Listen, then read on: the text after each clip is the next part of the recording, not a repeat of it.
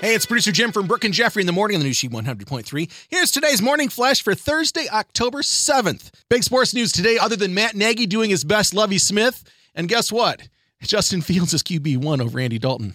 Big shocker. The Sky advanced to the WNBA Finals for the first time since 2014 last night with a win over the Connecticut Sun behind Naperville superstar Candace Parker.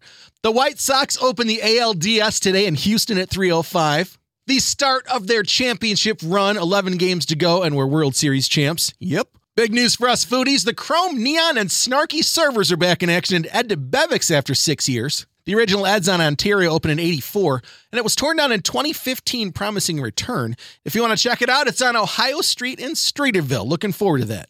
Wendy's fans, you better hope that Kellogg's ends their strike soon because they're set to release Wendy's Chocolatey Frosty cereal in December. Eek. Well, one good thing is, with every purchase of every box, you get a free small Frosty if you have the app.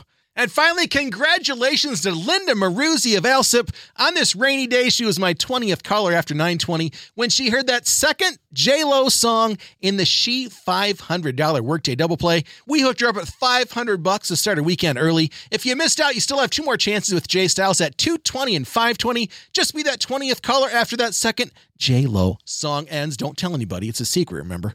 And you'll be our next She $500 Workday Double Play winner from the new She 100.3 hits of the 80s, 90s, and 2000s. Have a great day.